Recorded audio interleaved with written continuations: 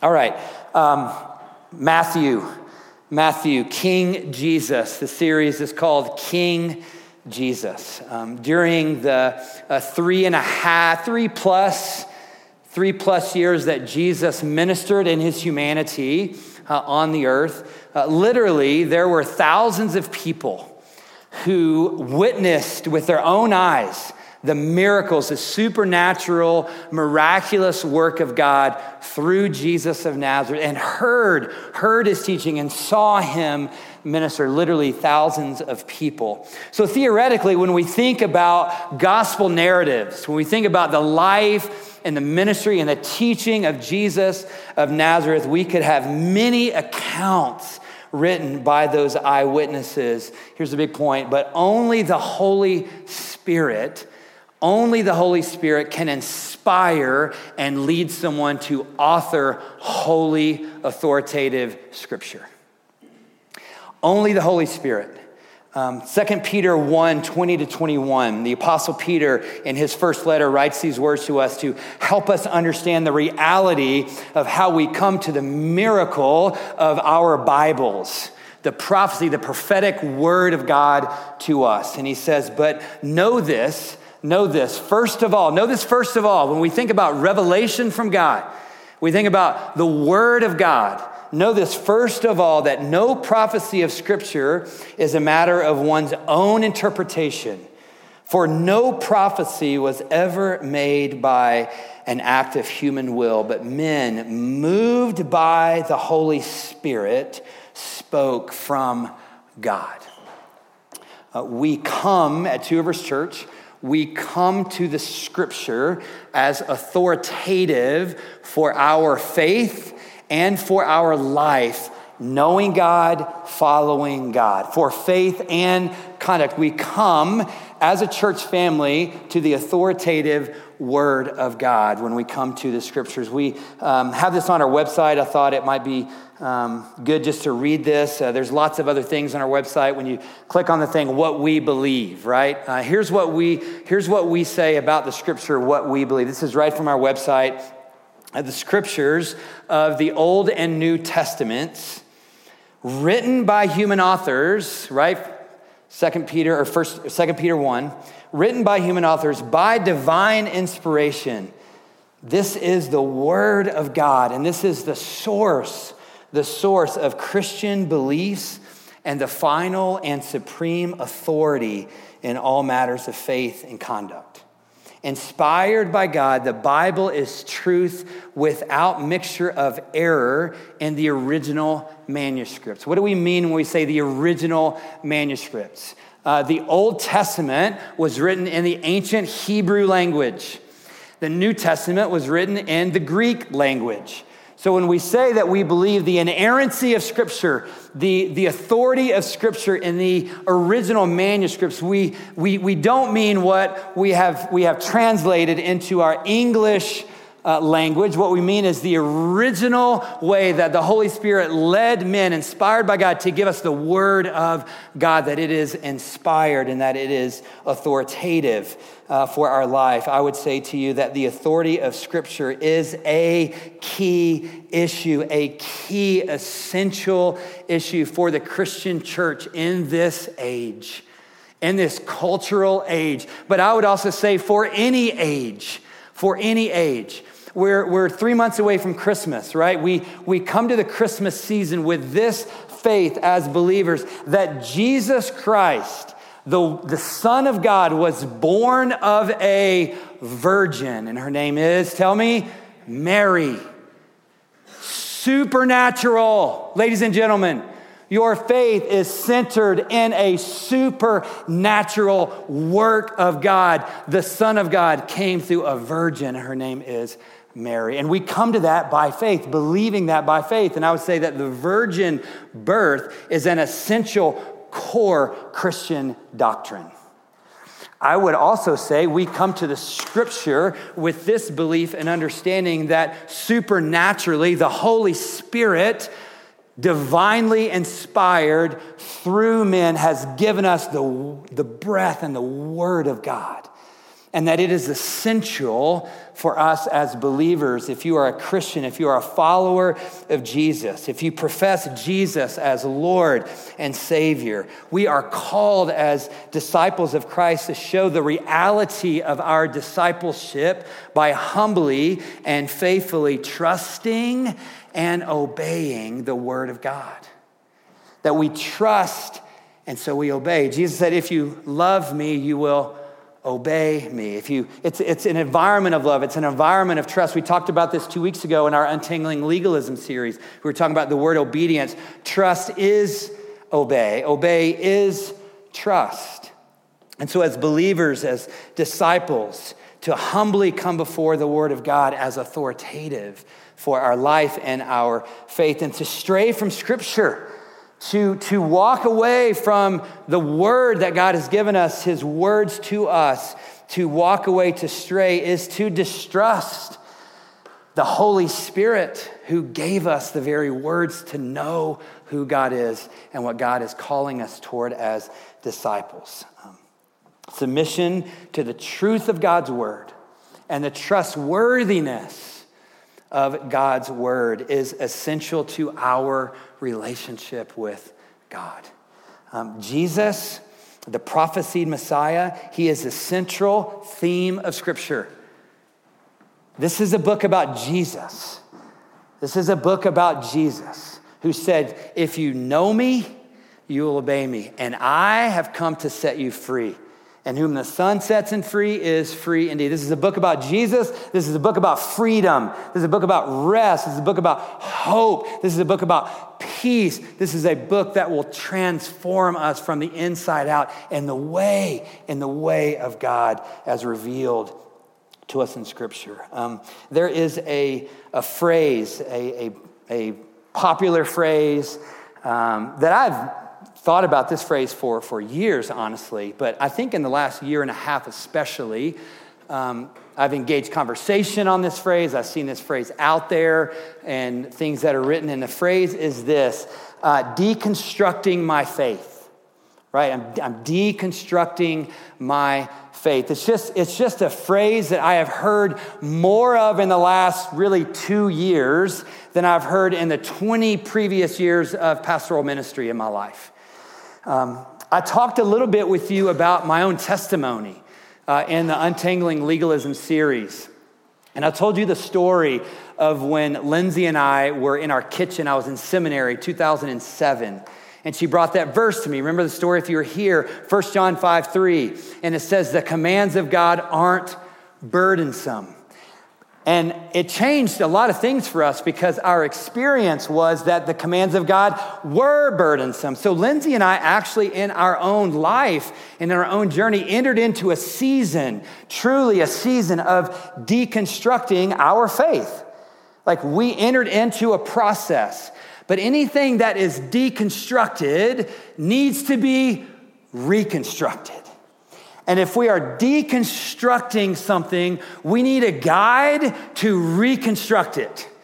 And here is what we were hungry for. We were hungry to deconstruct our legalistic faith. We were hungry to deconstruct a more legalistic way of thinking about God and following God and life with God. Deconstruction, I believe, can be really helpful if we got some church baggage. Right? We got some church stories, we got some baggage, we got some issues. Get that. We had some, you got some. A lot of us have some. Maybe we grew up in a family or in a church culture that really embraced what I would call religious control tactics to get you to behave and do what I want you to do.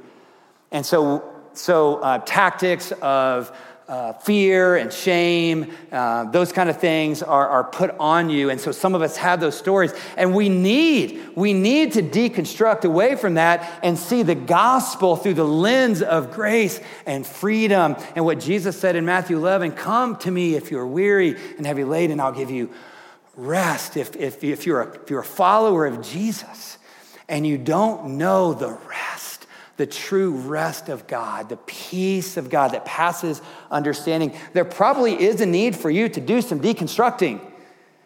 so that you can experience the abundant life that Jesus came to give you. But anything that is deconstructed needs to be reconstructed in the way of Jesus by the authority of his word. So here's what makes me concerned right now as a pastor in this cultural climate and this phrase. Deconstructing my faith is dangerous. It is a slippery slope. If we are deconstructing our faith and we are seeking truth separated from God's word. Deconstructing is dangerous if we are seeking ideologies. Oh, I like this ideology. I'm going to go with this ideology. Or I like this ideology, so I'm going to grab this ideology. And we're trying to find an ideology, and we're looking for ideologies, and they are separated from a biblical theology. It's dangerous. It's a slippery slope because what we're saying there is, I'm going to take my own truth. I'm going to grab my own truth.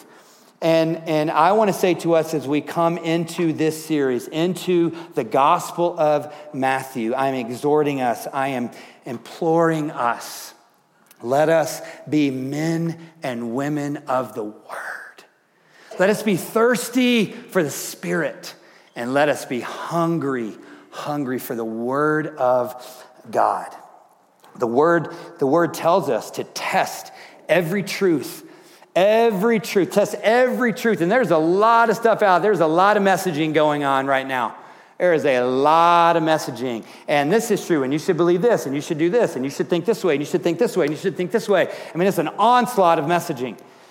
And the scripture would call us to a place of wisdom to go, listen, everything that's thrown at you as this is truth and this is what you should believe, test it. Test it here.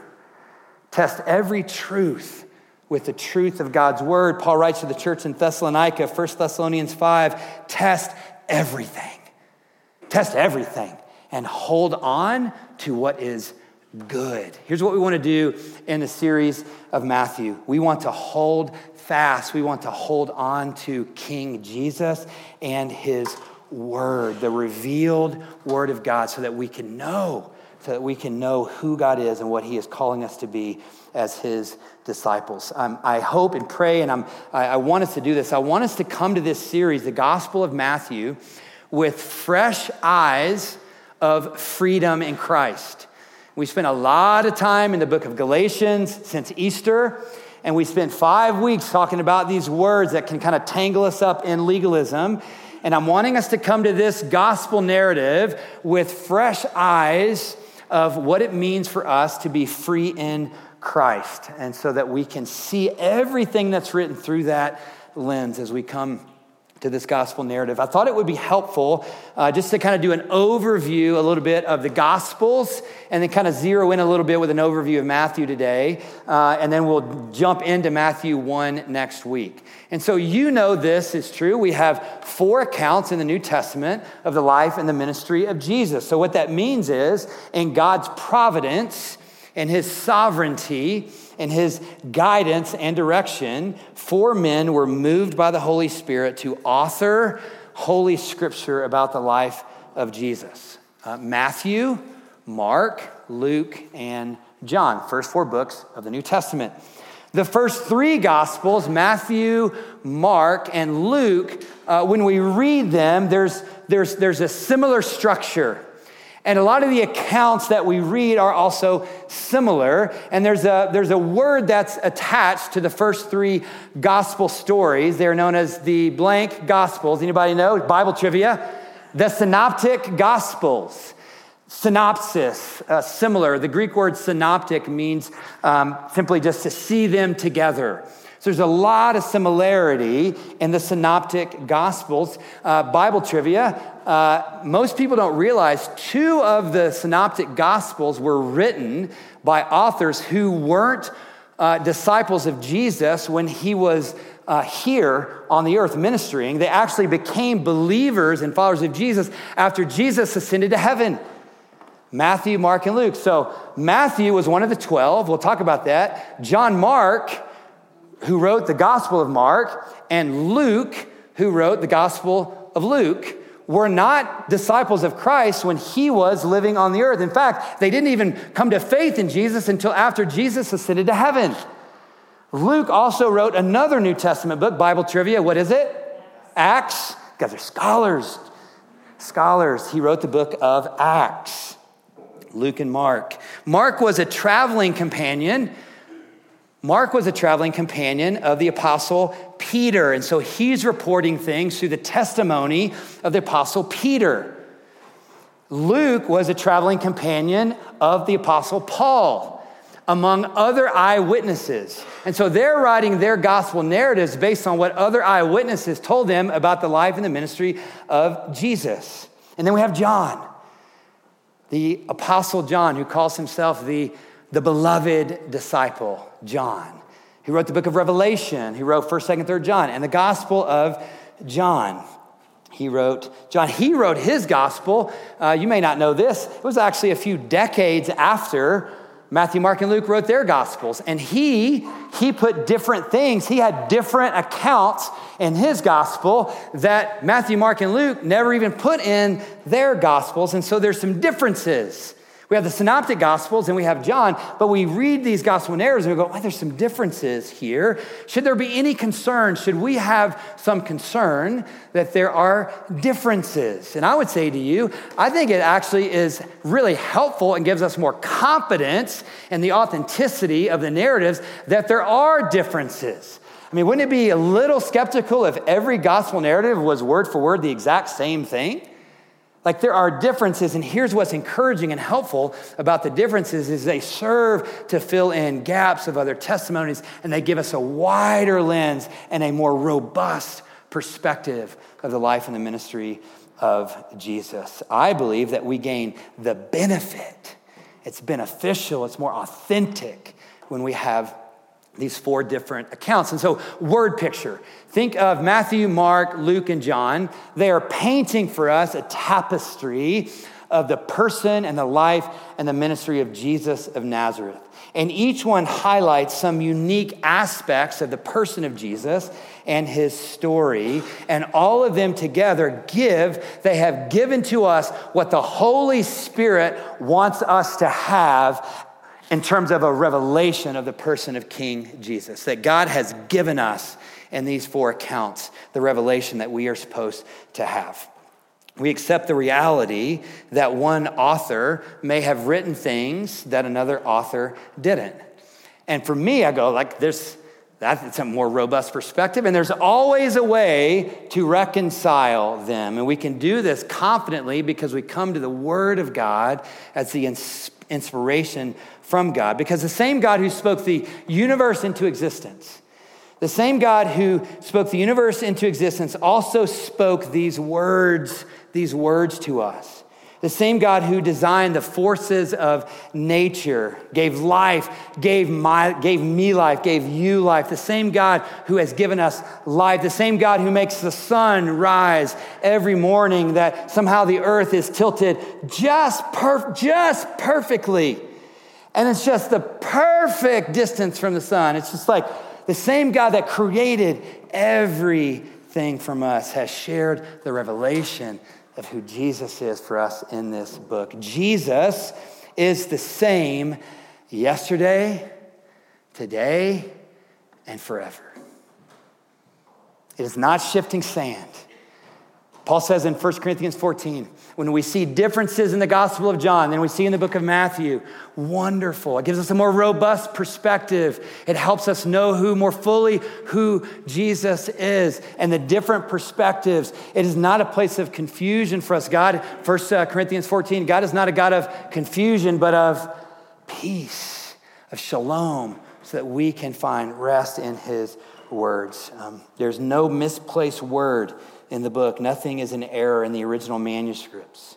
Everything is in harmony. And if there's something that we get confused about, if something is lacking sense for us, then we would do well to engage engage with the Word of God, engage with people about questions that we have. But if we can't make sense of something, it's not because the Bible is contradictory. It's because we need a revelation. We need God to help give us discernment and understanding of what he has given to us in his Word. I believe that if we submit to his Word, and we allow the Spirit of God to instruct us in the Word, to correct us, to teach us, to train us up in righteousness, the Lord will make things clear for us. For the Lord delights, he delights to reveal himself to those who sit at his banquet table with open hearts, hungry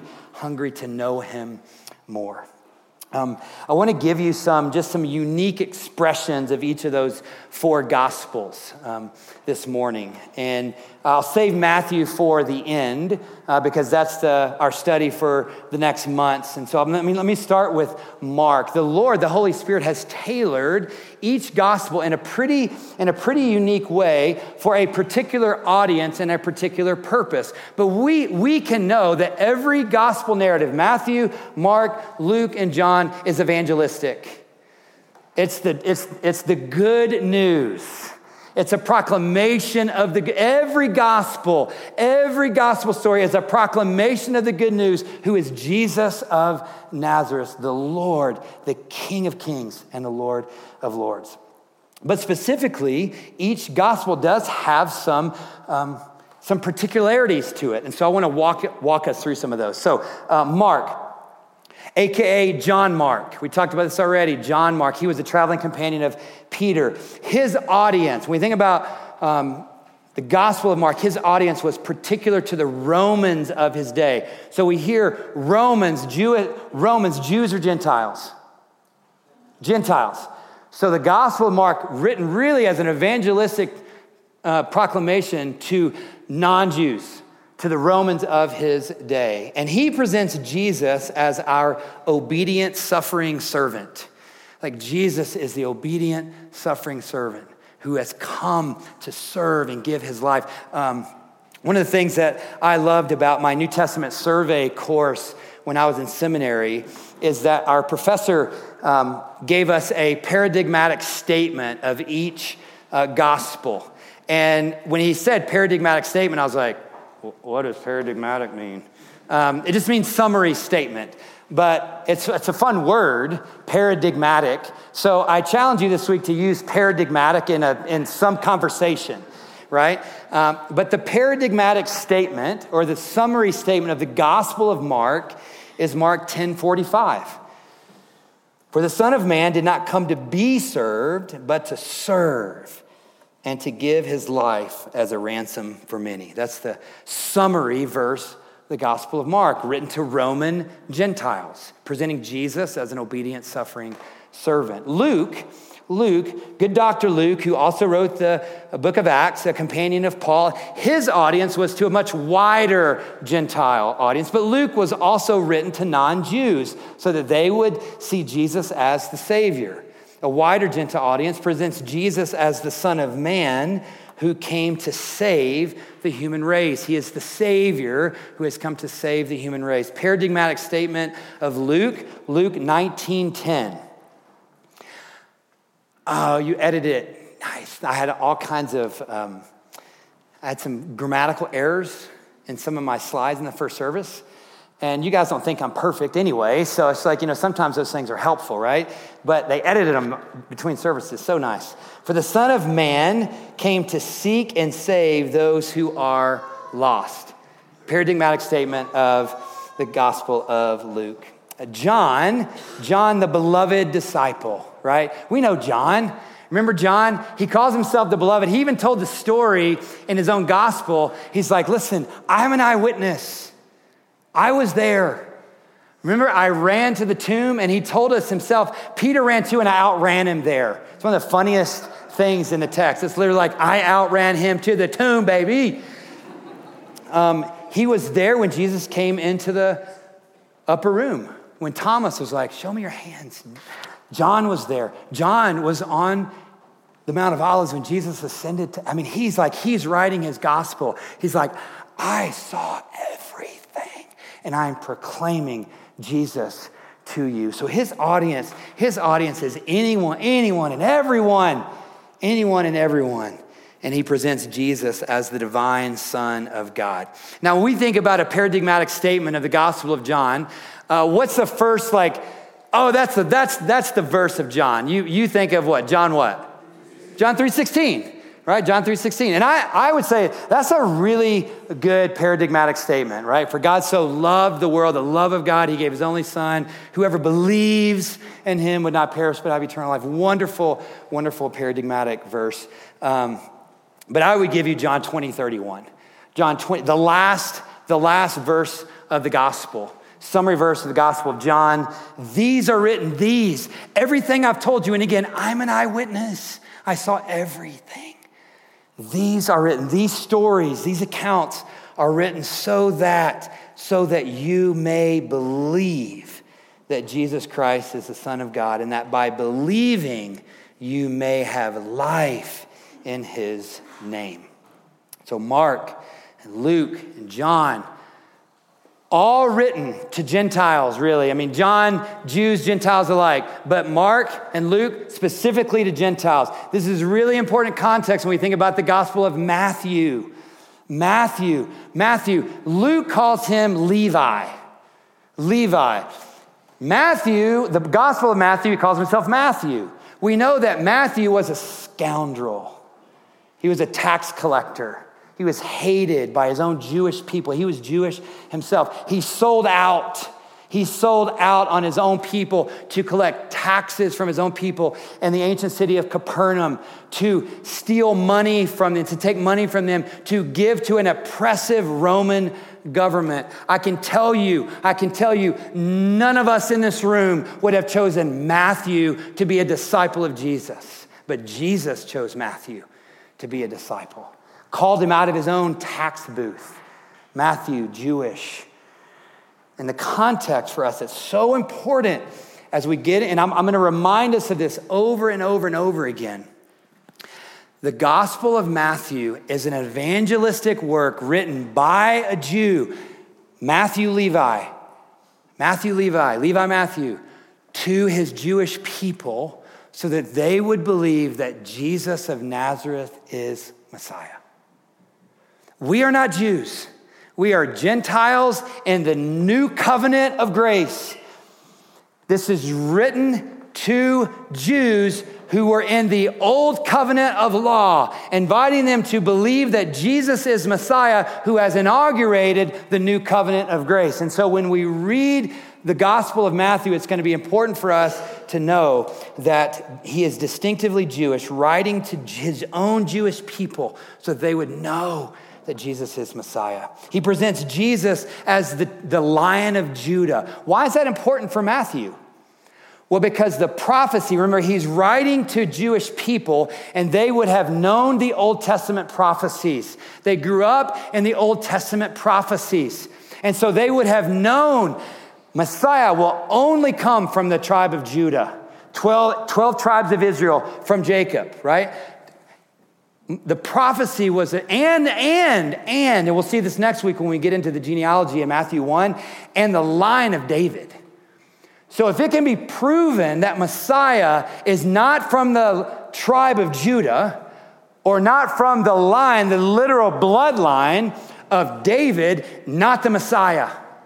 And so for Matthew to give an account of Jesus to his Jewish people to believe that Jesus is Messiah, he had to show them that Jesus was tribe of Judah, line of David. Are y'all with me right now? It's super important, or the whole thing is a house of cards.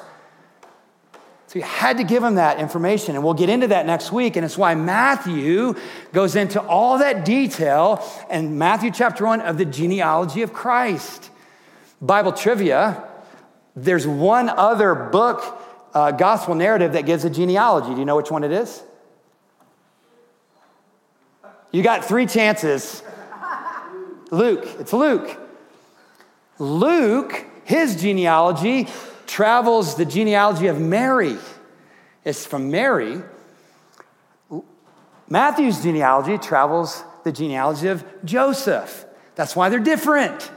They're both true, but they're different because one is Mary and one is Joseph. Some of you didn't know that. Now you got good Bible trivia info this morning. Matthew presents Jesus as the Lion of Judah. He is the prophetic fulfillment of the messianic prophecies. Paradigmatic statement. Couldn't choose one, so I'm going to give you two. Matthew 5:7, Sermon on the Mount. Matthew 5-7, Sermon on the Mount. All three of those chapters. Famous Sermon on the Mount in Capernaum. I've been there. I've seen it with my own eyes. It's incredible. Jesus said, "Do not think that I have come to abolish the law and the prophets. I have not come to abolish them, but to fulfill them." To fulfill them and to inaugurate in the new covenant of grace. I think we're connecting Matthew better than any other of the other gospel narratives, helps us connect the Old Testament with the New Testament. Another one, the Great Commission, right? I mean, we think of the book of Matthew, Great Commission, Matthew 28. Therefore, go and make disciples of all nations, baptizing them in the name of the Father, Son, and Holy Spirit, teaching them, says Jesus to the disciples, to us, teaching them to obey everything I have commanded you. And surely I am with you always to the very end of the age. I think that's what's so significant about the Gospel of Matthew contextually for us to really grab onto this morning is Matthew supplies the necessary connection for us between the Old and the New Testament. Because his audience was his Jewish people who would have been really centered. He assumed their knowledge of the Old Testament prophecies. And so he writes to them that Jesus is fulfillment. Here's the time and period. Just a quick statement about time and period of what was happening when Jesus came, right? So Rome, the Empire of Rome, and so the Jewish people in Israel under so much political oppression, so much economic persecution. There was this Jewish longing for generations on generations on generations. There's 450 years, I think, between the last prophetic word in the Old Testament and the coming of Jesus the Messiah, in between the old and the new. Like, we're talking centuries of longing and waiting for Messiah, and they're living in all this oppression and all this persecution. The people of God, Israel, this longing for their coming Messiah, who would be the king of the Jews. And they knew that he would come from the line of David, and they wanted him to sit on the throne of David and to rule the nations. And their expectation is that Jesus would be a military king. Their expectation is that he would be a military king, an earthly king. What they wanted was an earthly military king. And here's what the Father gave them and us. The Father gave us the Son of God. The Father gave us the eternal King of Kings and the Lord. They expected and wanted an earthly military king. And what the Father gave them and us is the King of Kings and the Lord of Lords. But here's the reality. This is a big point. Their expectation is what caused them to miss Jesus. Their hope was a Messiah that would restore their land and bring peace. They weren't looking for an obedient, suffering servant. They weren't looking for a man of sorrows, acquainted with grief, Isaiah 53. They forgot about that prophecy. They wanted an earthly king. And what the Father gave them was a King of Kings and the Lord of Lords. But they missed him. So many missed him. Here's a side note for us. What expectations do we put on Jesus today? What kind of expectations do you put on Jesus today in your life? This is how God is supposed to act, and this is the timing in which I think God is supposed to act.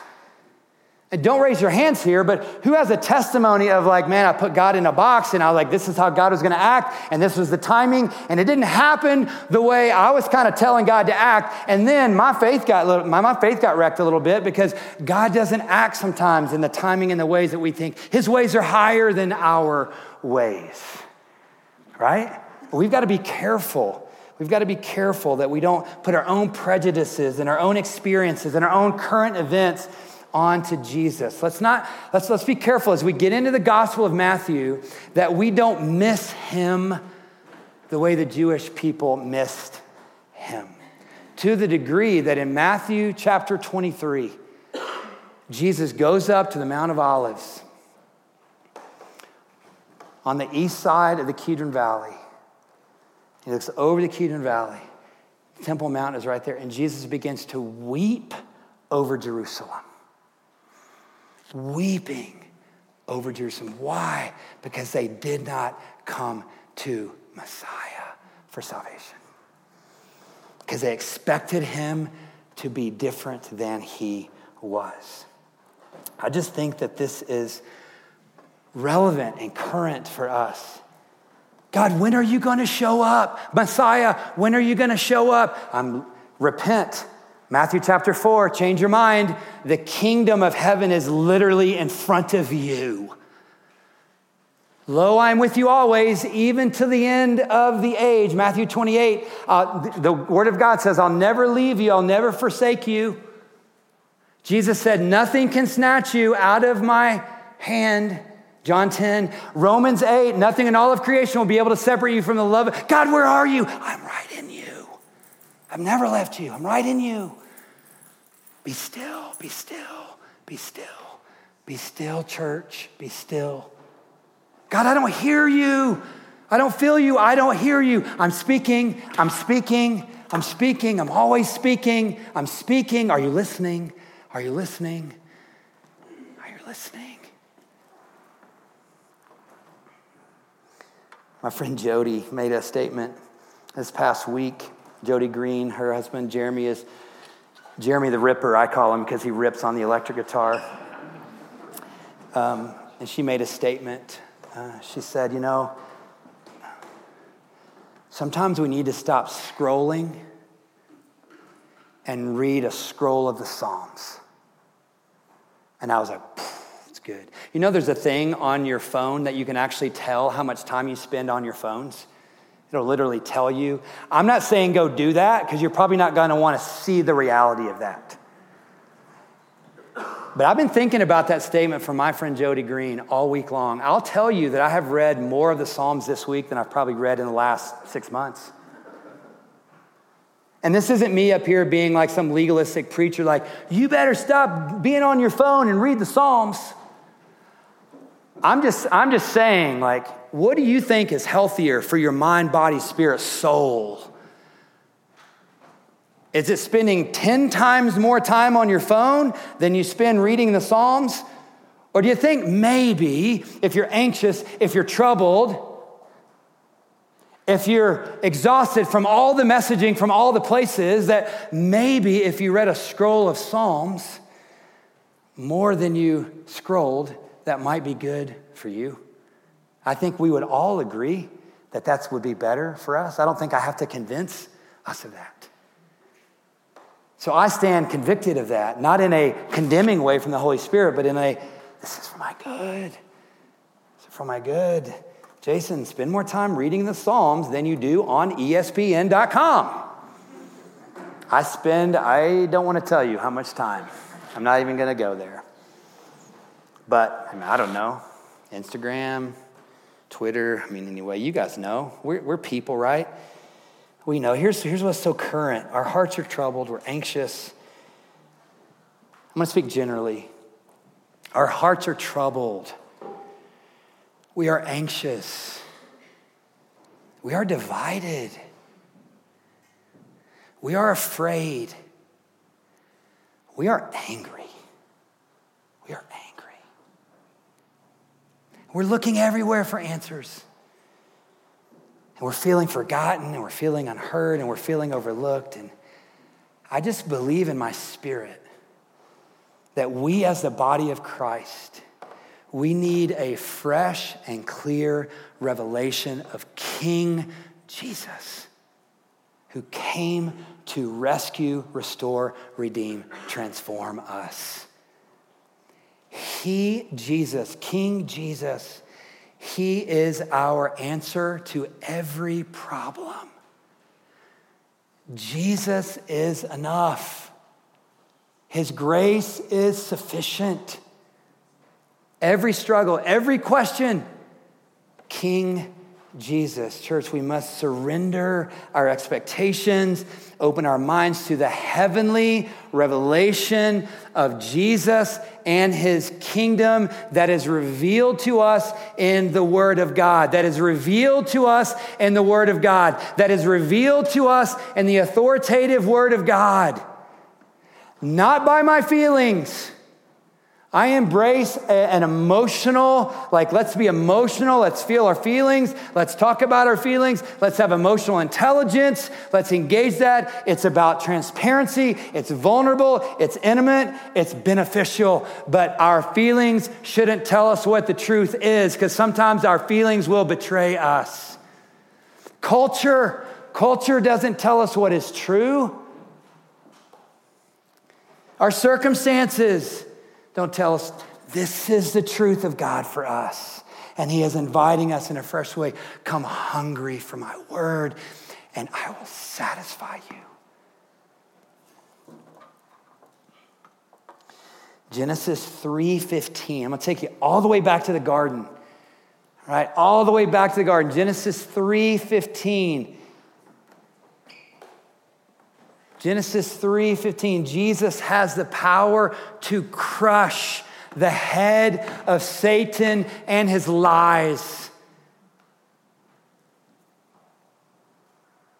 Powerful. Isaiah 9:7, it's one of the most famous Christmas verses to read. And I'm gonna drop it on you in October up in here. We might drop it again in Christmas, but I'm about to drop a little Isaiah 9 on you in October. Isaiah 9:7, of the increase of his government. Who? Messiah, wonderful counselor. The wonderful counselor, the word of God, Jesus himself. Of the increase of his government and of his peace, there will be no end. Of his power, of his kingdom, of his peace, there will be no end. And I'm reading this last night, and I'm in my notes, and this isn't in my notes, it's written in my own, and I just write, King Jesus. And then I started to sing, because I love hymns. All hail the power of Jesus' name. Let angels prostrate fall. Bring forth the royal diadems and crown him Lord of all. Bring forth the royal diadem and crown him Lord of all. Let angels prostrate fall, and me, and me, and me, and me, and you, and us. All hail the power of Jesus' name. We're going to be in Matthew all the way into May. We're going to start chapter 1 next week. Read Matthew 1. Read it. Read some Psalms. Read Matthew 1 every day. And come ready to talk about Matthew 1 next week. We're not going to go verse by verse. We're going to go chapter by chapter. I said this last week. I'm going to say it again today. Let's bring back the beauty of bringing your Bible to church. Bring your Bible to church. Go buy a fresh moleskin at Barnes & Noble or somewhere. And right at the top, the Gospel of Matthew, and bring your moleskin, and let's be hungry for the word. Let's take some notes. Let's engage. Let's grow. Let's learn. Let's be transformed. Amen? And we're going to start next week, Matthew chapter 1. The series is named King Jesus. Worship team, you can come back up. Why do we name it this? Because Jesus is the King of Kings and he is the Lord of Lords. And let me tell you this prophetically this morning, not because I'm standing up here like some Old Testament prophet, but because God has given me a platform by his grace to speak to the people of God from God. And the authority of God's word gives me authority to say this: every knee will bow to Jesus. Every knee will bow. And it will either be in reverent submission and faith and trust to the King of Jesus, or it will be because of God's divine justice. But at the end of the age, every knee will bow to the King of Kings and the Lord of Lords. As believers, we come under King Jesus, the lordship of Jesus. He is the King, and we follow his ways. So let's learn all we can about our King. Amen? Let's learn all we can about our King, because to know him is to trust him. I'm here to tell you he's good. He's good. He's a good father. He's a good King.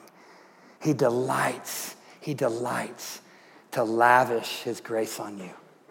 To know him is to trust him. To trust him is to obey him. And to obey him is to be transformed by him in the way of King Jesus. Let us embrace a journey toward Christ likeness so that we might serve him all the more in this church, in this community, and around the world. All hail the power of the name of Jesus. We're going to get to sing a couple of songs as a response. During this response time, you're welcome to just allow the beauty of the lyrics to fall over you. You're welcome to stand. You're welcome to engage in worship offerings. There's some giving boxes in the back if you want to bring worship offerings to the Lord during this time. But let's respond in worship to the King of